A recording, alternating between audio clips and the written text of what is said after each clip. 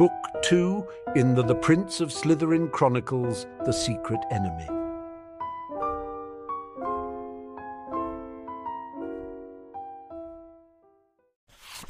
Chapter 38, Slouching Towards End, Part 2, 4th of May, 1993, 8:30 p.m. in the headmaster's office. "So, what you are saying, headmaster?" Lucius Malfoy said in a voice that was equal measures of silk and steel.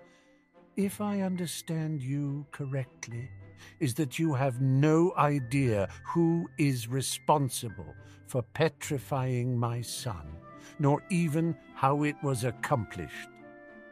The Lord of House Malfoy and the chairman of the Hogwarts Board of Governors sat in Dumbledore's office and regarded the older wizard calmly, speaking in the dulcet, measured tone that only the best of Slytherin House could master.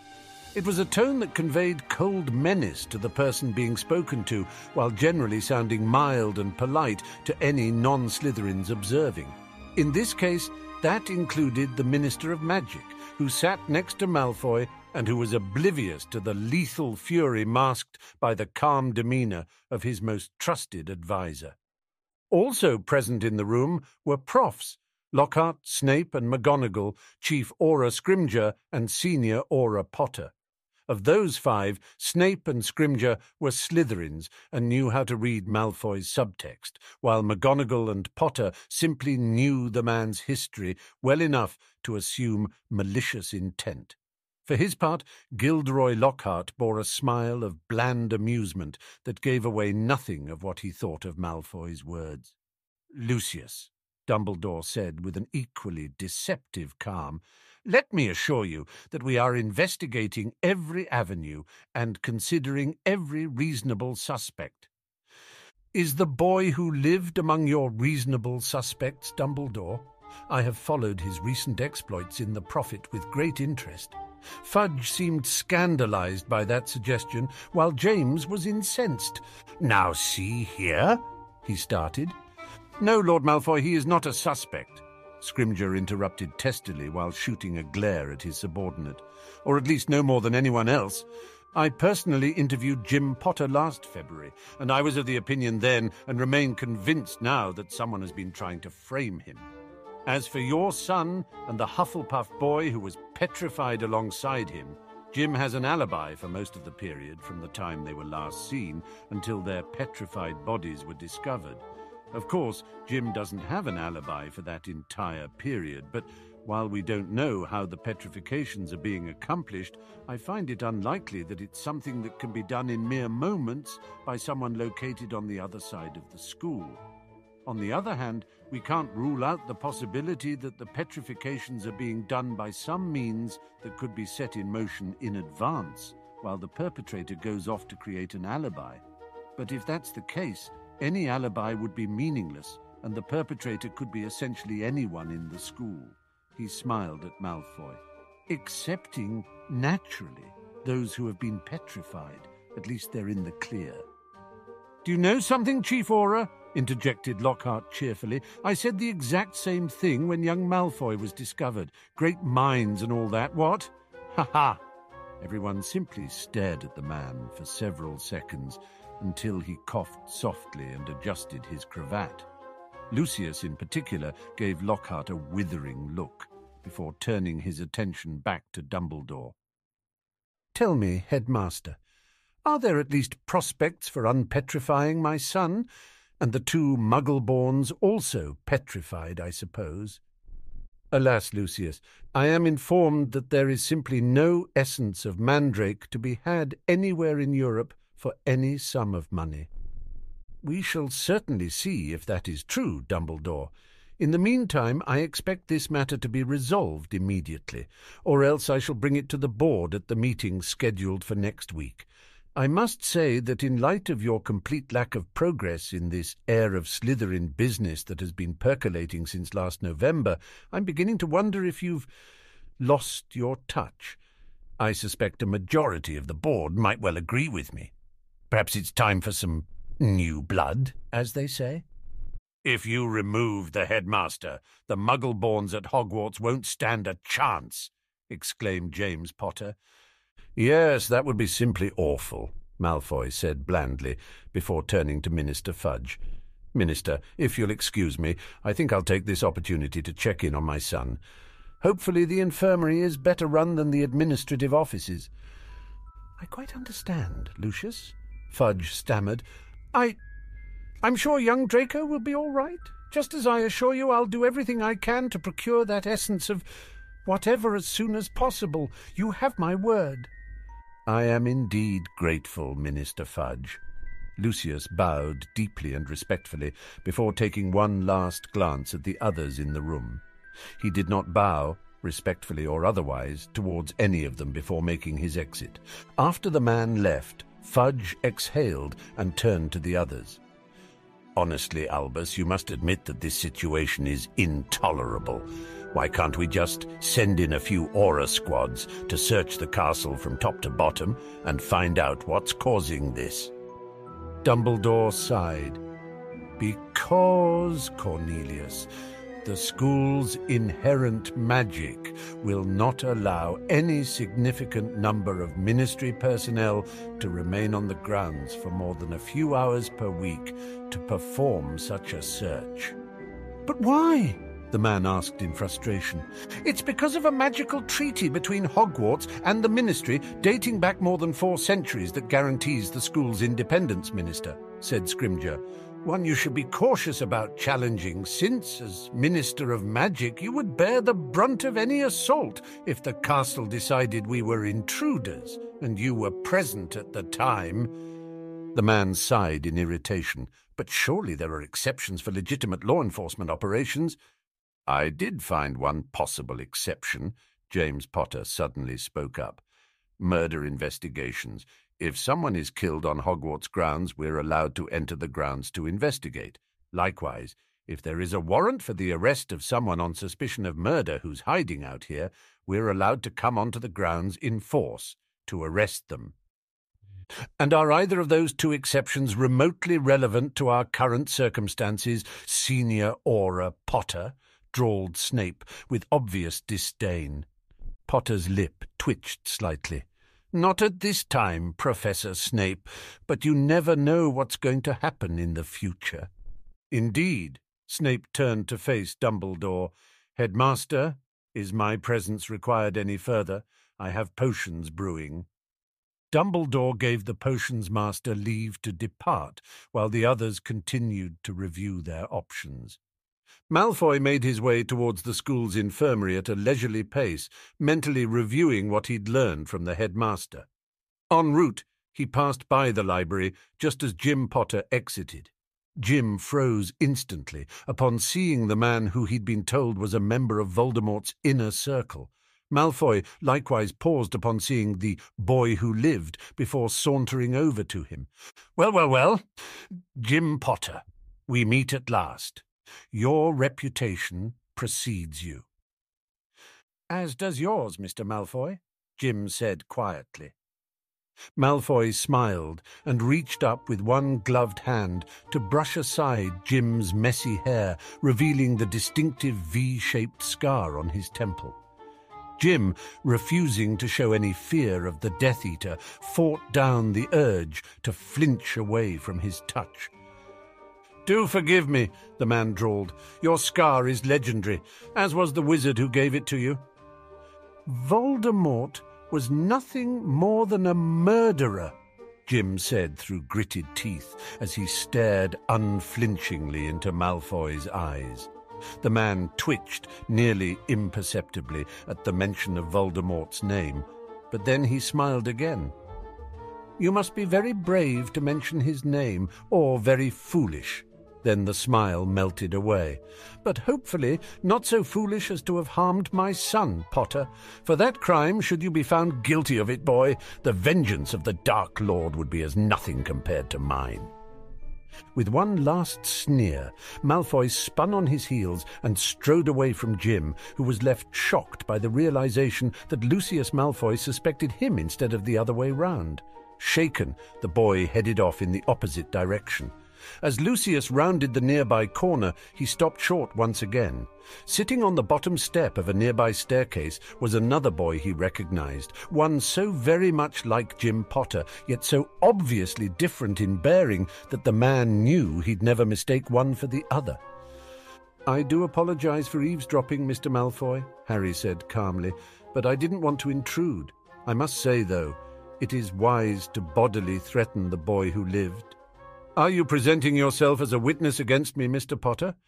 I believe your father is still upstairs in the headmaster's office if you wish to run and find him." Harry shrugged. "I'm sure if Jim plans to report you, he can relay all the important details without my help." He turned and looked down the corridor. "Were you headed to the infirmary to check on Draco, sir? I was headed that way myself to ask Madam Pumphrey if there was any change." "I doubt that very much, Mr. Potter," Malfoy said bluntly. "However, if that is the excuse you wish to offer as cover for your obvious desire to speak with me, I shall do you the courtesy of pretending that it is true." With that, the wizard turned and headed off towards the infirmary, his serpent-headed cane clicking along the stone floor. Harry fell easily into step beside him. "My son has mentioned you, Harry Potter. He has described you as being one of his friends." "I'm glad to hear it, Mr. Malfoy. While we both got off to a rocky start, I've grown quite fond of your son." "Have you indeed, Mr. Potter? Obviously you've come to know Draco quite well. Have you any thoughts on who is responsible for his condition?" "I do. That's why I wanted to speak to you. I've already brought my suspicions to the attention of both the headmaster and Chief Auror Scrimgeour, but I'm not sure they take the suggestions of a second year seriously. I had thought that someone with your resources, to say nothing of your personal interest in this matter, might pursue my theory more diligently than the Auror Corps." Malfoy nodded, as if absorbing that. To Harry's surprise, the man seemed to be taking him seriously, despite his youth. He was curious as to how exactly Draco had described him when talking to his parents. "I am listening, Mr. Potter. Who is your suspect that your elders see fit to ignore?" "By any chance, sir, are you familiar with the name Tom Marvolo Riddle?" Lucius stopped in his tracks and looked down at Harry, his eyebrows rising fractionally. To most people, his actions would have reflected interest, perhaps even curiosity. But Harry Potter had spent most of the last 2 years studying under a master Occlumens and most his free time in the company of Blaise Zabini and Theodore Nott. Moreover, while Lord Malfoy was himself an Occlumens of considerable skill, he had just been caught by surprise, allowing Harry to read volumes in his face. And what he read alarmed him, so much so that he reflexively employed a skill that he had been practicing but had not yet had call to use under a high-pressure situation. He dilated his perception and fixed his mind's gaze betwixt the beats of his heart. Thump, thump. As he activated the obscure skill he'd been trying to master since Christmas, Harry's internal thought processes suddenly sped up to a superhuman rate. Everything around the boy seemed to slow to a crawl, and instantly he became preternaturally aware of the beating of his own heart, which from Harry's dilated perspective seemed to have slowed to a fraction of its normal rate. A relatively large fraction, though, he thought to himself, so I'd better get on with it. Obviously, Lucius Malfoy does know the name Tom Marvolo Riddle, but he was not clearly expecting me to know it, and is quite angry that I do. So, tread very carefully, Harry Potter, and maybe we'll see where this goes without making the big bad Death Eater decide to kill us. Thump, thump. Harry's heart beat once more as Malfoy opened his mouth to speak, still unnaturally slowly from the boy's perspective. Harry allowed his technique to lapse slightly so that he could hear what the man had to say and respond appropriately. Tom Riddle, you say? The name sounds vaguely familiar, Mr. Potter, but I cannot say for certain that I recall it. What connection does this Riddle person have to the petrifications? Thump, thump. He was a Slytherin back in the 1930s and 40s, a prefect who became head boy his last year. Harry hesitated for emphasis, and I have reason to believe that he might have been the so-called heir of Slytherin who was responsible for the petrifications that took place in 1943. I also suspect that the current heir of Slytherin is someone connected to him, his offspring perhaps, but definitely someone who learned how he did it and is following in his footsteps. Lucius crooked his head slightly, and his shoulders slumped the tiniest amount. Thump, thump. Time slowed down again as Harry thought about the man's reaction. Wow, visible surprise. He was definitely not expecting that response, so he knows something about Tom Riddle that he considers a dangerous secret, and it's not the fact that he was the heir of Slytherin. I wish Luna was here. I wonder what his nargles look like. Thump, thump. Malfoy nodded slowly. An intriguing supposition, Mr. Potter. Very well, I shall make some inquiries regarding this Tom Riddle. Thank you for bringing him to my attention. It may well prove to be invaluable information. He paused. Do you still wish to visit Draco in the infirmary? I have already seen through your pretense, after all. Harry smiled politely while ending his dilation after the 5th heartbeat. It is late, I suppose. Perhaps it would be best if I turned in. I wouldn't want to be out after curfew. Indeed. Do be careful, Mr. Potter, as you head back to the dungeons. There is a petrifying lunatic about, after all. They both laughed, though neither was sincere and neither was fooled by the other. Malfoy proceeded on towards the infirmary, while Harry headed off in the direction of his dorm. As soon as he was out of the older man's sight, though, he stumbled and clutched the wall with one hand for support. The other went to his forehead, and he fought down the urge to hiss in pain. He had only used perceptual dilation a few times before, and this was the first time in which he'd done anything remotely as complicated as carrying on a conversation with someone obviously cleverer than himself, while dilating as hard as possible.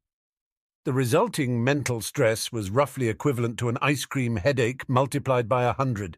Harry laughed sincerely this time. And it was with Lucius Malfoy of all people, he thought to himself dizzily. I'm swimming with sharks. He shook his head to clear it. After a few seconds, the sudden migraine his dilation efforts had caused began to fade, and the boy made his way back to his dorm. You will not find any essence of mandrake, Lucius, not even with your great wealth.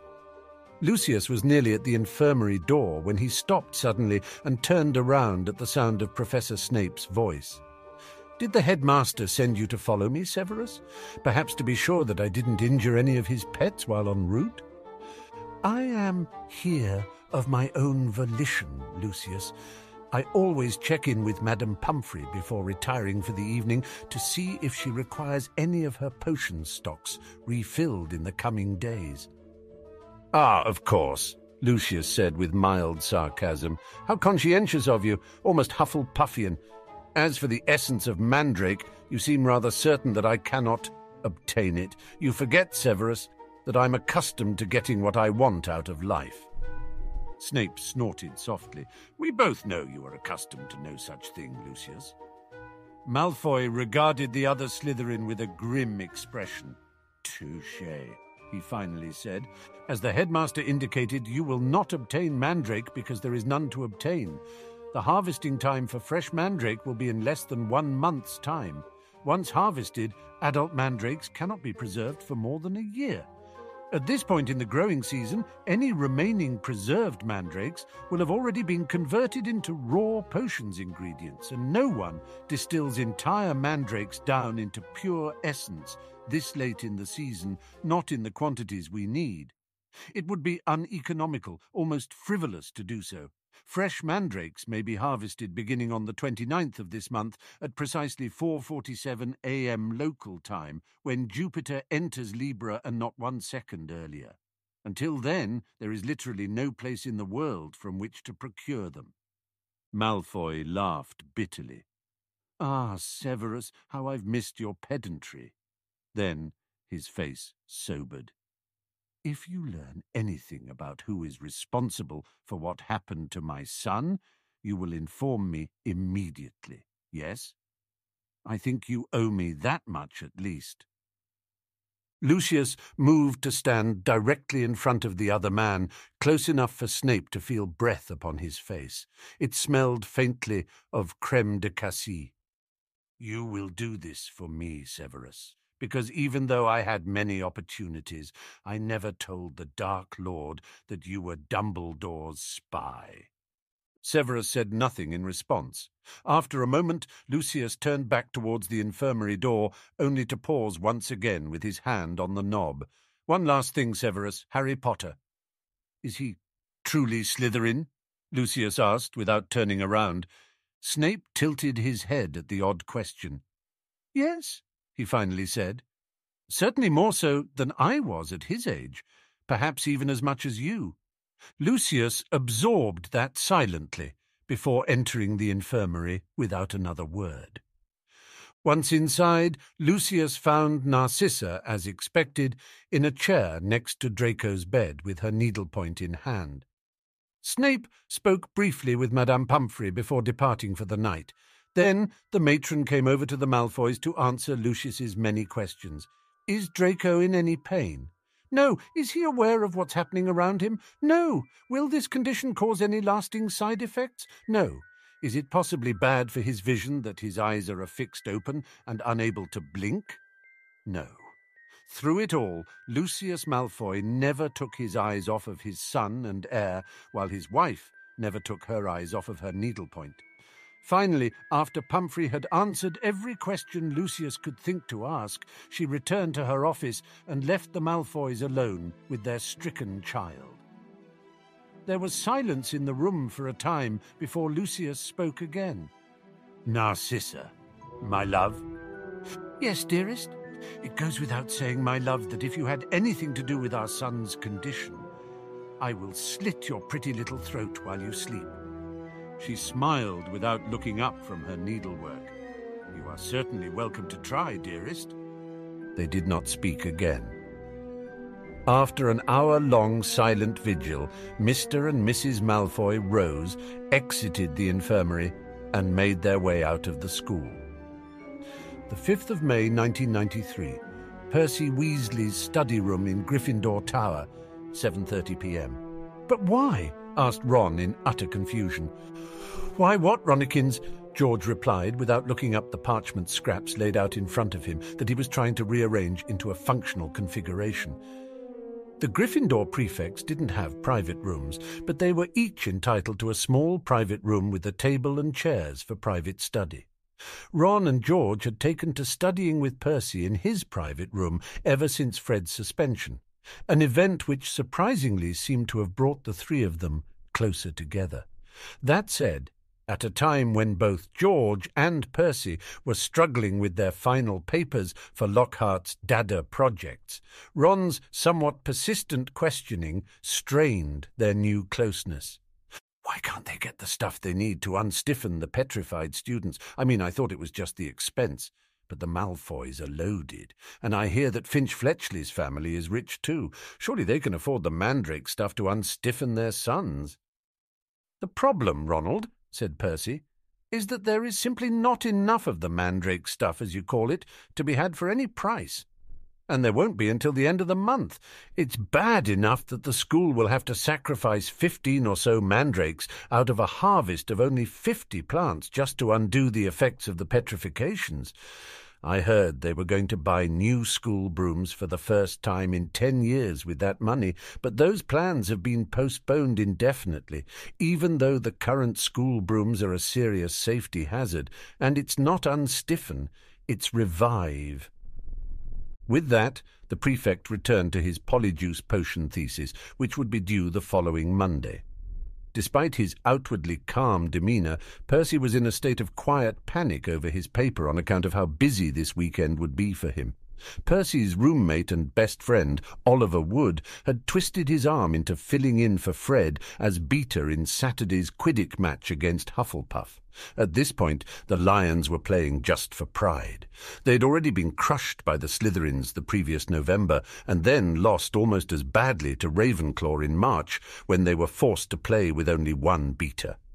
Cormac McLagan, who had been subbing for Fred, quit the team after his brief petrification rather than be anywhere around Jim Potter, and no one else was interested in taking his place for the same reason. And while Percy wasn't as Quidditch mad as his siblings, he was fairly handy on a broom, which seemed to be a skill ingrained from birth among the entire Weasley family.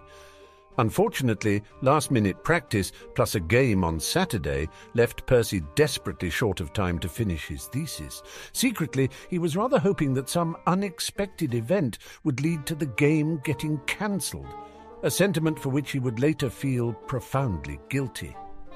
His curiosity satisfied for the moment, Ron looked across the small table towards George's project.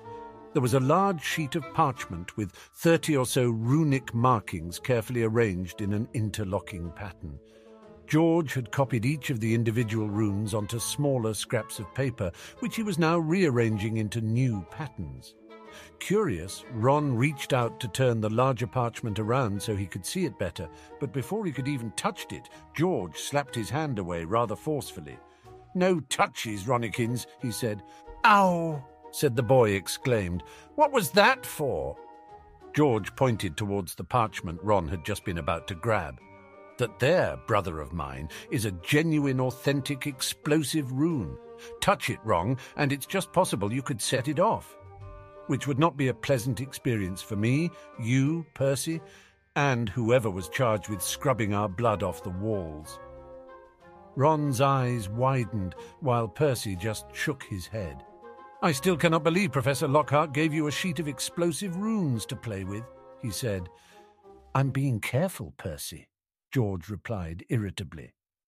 "That's not the point, George. I can't believe he'd give that to any student. How is it possible that something like explosive runes isn't dark magic?" George shrugged. "They have perfectly proper purposes. Perfect Prefect Percy, excavation, construction work. I'll wager Bill uses these for his tomb raiding." "Curse-breaking, George, not tomb raiding. You make the heir apparent of the House of Weasley sound like some sort of professional grave robber. And you make him sound like he might claim our Wizengamot seat again some day," George replied with a grin. "We both know that's not likely to happen now, is it?" Percy sniffed and resumed his writing. "It's the principle of the thing," he finally said quietly. "Anyway," he said, changing the subject, "I still don't see what explosive runes, whatever their legality or utility, have to do with modifying portkeys." "Well, see, these particular runes in this particular arrangement work by taking the idea of wanton destruction and making it into an actual thing.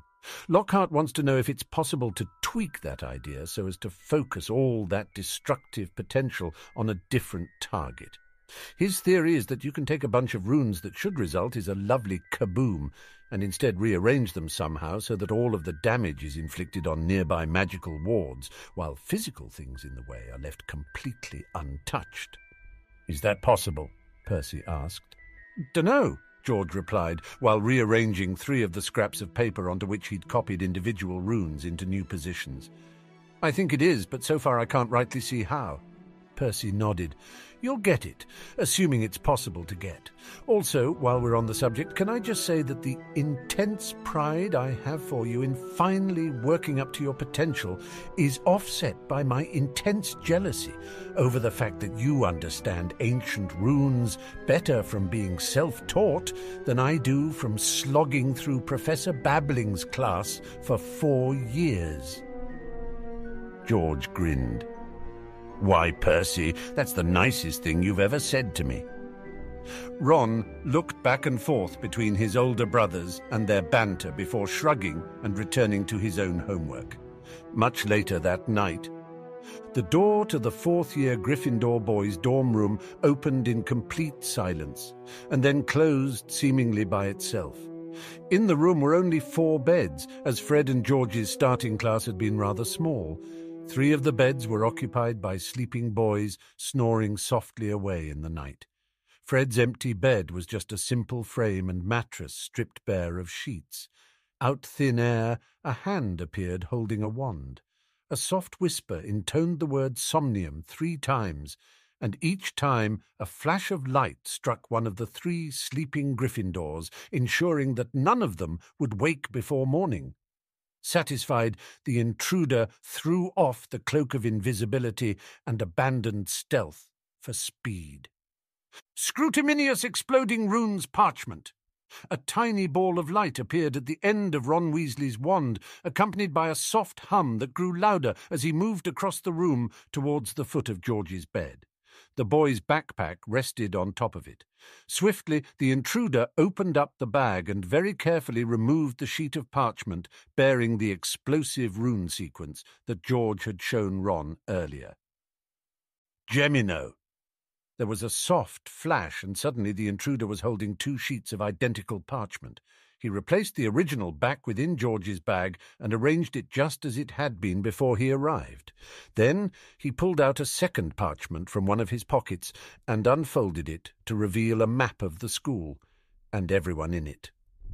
After a few seconds, he confirmed that no one was up and about in the hallway or in the room he shared with Dean and Seamus, both of whom were sleeping as soundly as the 4th years were, and for the same reason. "Mischief managed," the intruder whispered, and the map quickly faded away, leaving the parchment seemingly blank. He stowed the map, donned his stolen invisibility cloak once more, and left the room. The map was, of course, the map, the same one that had been stolen from the Weasley twins back in November, and which the intruder had found to be invaluable in his extracurricular activities ever since. Originally, those activities had been limited mostly to pranks and jokes, though always with a hidden purpose that Ron Weasley himself didn't even understand. Ron was not a naturally malicious child, and certainly not a stupid one, even if he'd often felt stupid when comparing himself to his older brothers, each of whom was brilliant in his own way. But like so many children of his age and circumstances, he was terribly insecure, jealous, short-sighted, and oh so easy to manipulate. Best of all, his parents, brothers, and former best friend had all worked together to instill in him a wonderfully useful fear and paranoia regarding all things Slytherin. Heighten those emotions to an uncontrollable degree at just the right instant and accompany them with a suggested course of action disguised as a brilliant idea, and little Ronald was off like a wind-up toy soldier that marched resolutely in whatever direction he was pointed. Framing those brilliant ideas as pranks only made it easier to manipulate the boy who had always been desperate for approval from George and Fred. No matter how much repressed anger towards them the boy also carried. A little mandrake dust in Longbottom's gloves, that hilarious suggestion to the twins for Jim's King of the Leprechauns crown, the dung bombs that Ron had provided for Jim, which the boy who lived had invisibly planted on unsuspecting Slytherins. He'd even arranged to play a prank on Jim and himself, both, changing their hair to Slytherin colours so that he wouldn't be suspected as the instigator. And all of it mere preparation for the grandest pranks of all, stealing the Potter cloak and the Marauder's map, while convincing Jim and the twins that either Harry or someone else in Slytherin House was the actual thief. George's portkey notes were an unexpected bonus, one that opened up other doors through which that cretin Warrington had been all too happy to walk. True, Warrington's own prank on the Slytherin Quidditch team, made at the instigation of his secret friend, had failed to kill Harry Potter in a way that might have implicated Jim, but it did lead directly into that marvellous duel between the Potter twins, and, even better, to Jim's public exposure as a Parselmouth. And that, combined with just the right touch of emotional influence, had finally driven a wedge between little Ronald and the brat who lived. Naturally, that cunning serpent Harry Potter had concealed his own parcel-tongue gifts from the crowd, but he'd still been quite helpful to Ron in turning the school against Jim. It amused the intruder that he was actually helping Harry to hide his Parselmouth status, because doing so only made Jim seem darker as a result. Still, while the intruder had managed to compel the various Hogwarts serpents to ignore Harry's communication attempts, having a second Parselmouth rival was completely unacceptable, and so killing the elder Potter child was definitely on the long-term agenda. Unfortunately, Harry's demise would have to take a back seat for now, as the wedge between Ron and Jim had triggered other unexpected problems that needed addressing. The intruder had underestimated just how highly Ron prized his friendship with Jim Potter, and the break between them suddenly made it harder to influence Ron with any subtlety. Oh, he could inflame the boy with anger towards Jim when necessary, but it didn't linger for long before fading into regret and sadness over losing his best friend. Quite pathetic, really, the intruder thought contemptuously. Increasingly of late, he was forced to resort to direct control over the boy to get anything accomplished, most notably unleashing Slytherin's monster on whichever unsuspecting fool had been the last to bother the boy who lived whenever the map showed that Jim was alone and had no alibi. But direct possession was an exhausting technique, one that the intruder could only use sparingly at first until their psychic link had grown stronger. Still, the union had borne better than expected benefits. He could now possess Ron almost at will, and soon the link would be strong enough for him to consume the child's soul completely and use that to fully embody himself. Then the real game would start. Right now, he only had one more move to make before the start of his endgame, but he expected that it would be a brilliant and devastating one. Indeed, one that might make checkmate inevitable. The boy who wasn't Ron Weasley smiled at all the chess references he was now using. Truthfully, he was quite glad to have bonded with Ron Weasley instead of his sister, despite the Gryffindor's occasional bouts of resistance. For one thing, he couldn't imagine ever keeping his presence a secret in a dorm full of Slytherins, but more importantly, he was delighted to discover that Ron Weasley's underappreciated genius meshed quite splendidly with his own. Many people had accused the intruder of being manipulative over the years, but before now, he would never have truly described himself as a chess master.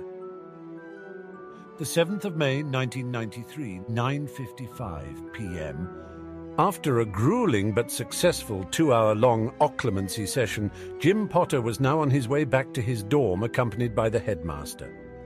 "You don't need to escort me, sir," the boy said. "I can make it back to the tower fine alone, and I'm sure you have a lot to do." "I do indeed, my boy. And one of those things is getting used to patrolling these halls again, something I haven't had to do since I was head boy." Dumbledore smiled as if fondly remembering his own youth. "In light of recent developments, I have directed that the faculty spend time patrolling the halls until midnight, along with the prefects. I would be both remiss and hypocritical if I didn't take a few patrols for myself." Jim nodded at that. This late, on a Friday night, the hallways were almost deserted. No one wanted to be caught out by the mysterious air, so most students now returned to their dorms immediately after the evening meal, and only the most studious stayed in the library past 8 or 9 o'clock. As Jim and his mentor walked down the halls chatting about everything from occlumency exercises to the next day's Gryffindor-Hufflepuff Quidditch match, several figures from the portraits they passed wished the headmaster a good evening, although most of them did so with yawning voices, and a few were already asleep. "Headmaster, can the portraits not keep an eye out for whatever it is? Do they actually need to sleep?" "I'm afraid the portraits do indeed require rest after a fashion. The magic of the castle which sustains them also causes most of them to become quiescent at night. Only the portraits assigned to guard the dormitories can easily stay awake for long past midnight. But even during the periods when all the portraits are active, our mysterious air seems able to evade their scrutiny somehow. It is most vexing." Jim nodded in agreement. Soon they were at the entryway to Gryffindor Tower, where the two bid each other good night. From there, Dumbledore took a leisurely stroll around the castle, but after an hour had encountered no one else except for Filch, who was, as usual, both despondent and embittered over the status of his cat, perhaps the only thing in the world the irascible man cared about. After that unpleasant conversation, Dumbledore was headed back to his office when he stopped suddenly and listened. Somewhere in the distance he could hear a sound, the faint echo of someone whistling. He turned and headed in the direction from whence the sound came, and as he drew nearer, he recognized the tune as God Save the Queen of all things. Finally, after turning one last corner, he entered a dimly lit and seldom used side corridor. And it's also one with no portraits at all hanging on the walls, he noted suspiciously. Halfway down, and about 30 feet away, Dumbledore could see a small red-headed figure. It was Ronald Weasley, still whistling as he studied what looked like a large parchment map. On the wall behind the boy were words written in red paint, undoubtedly by a spell, as there were no paint cans or other containers nearby. The twinkle faded from Dumbledore's eyes. This is wrong, he thought, decidedly wrong.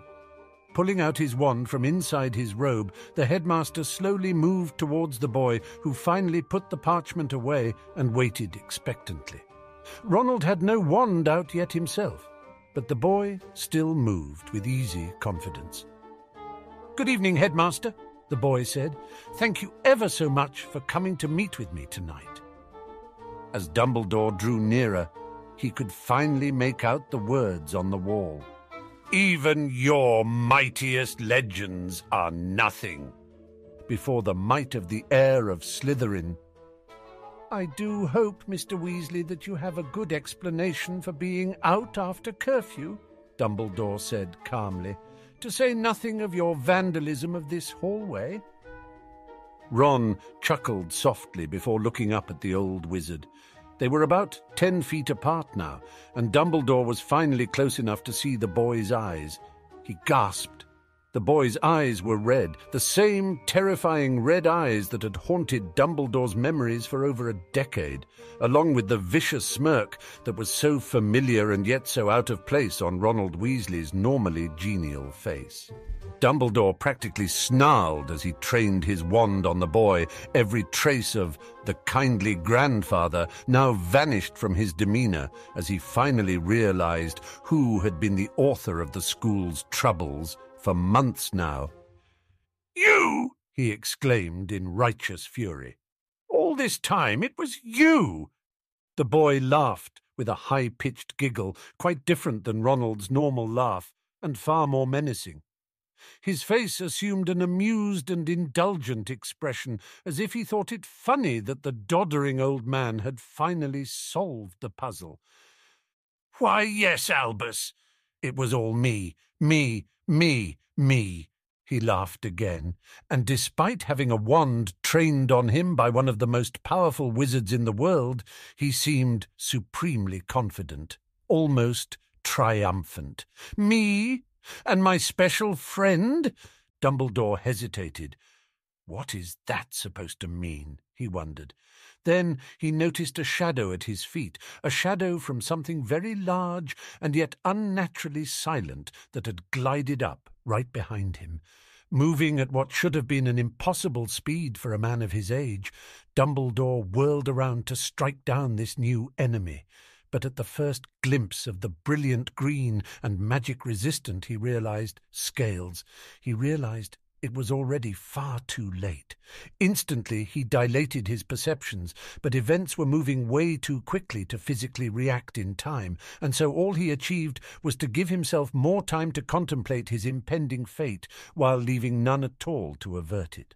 How in Merlin's name did that sneak up behind me? He thought in wonderment, as his eyes reflexively panned up from the massive serpentine trunk to the gaping maw, whose fangs bore one of the deadliest poisons known to wizarding kind. And as that enormous head lowered to meet his gaze before he could have time to close his eyes, Albus Dumbledore's last conscious thought was, "Oh, silly question. Magic, of course." We hope you enjoyed this chapter. Please consider supporting our project by joining our Patreon linked in the description, or become a member here on YouTube, where you will get access to several additional chapters weeks before they release on YouTube.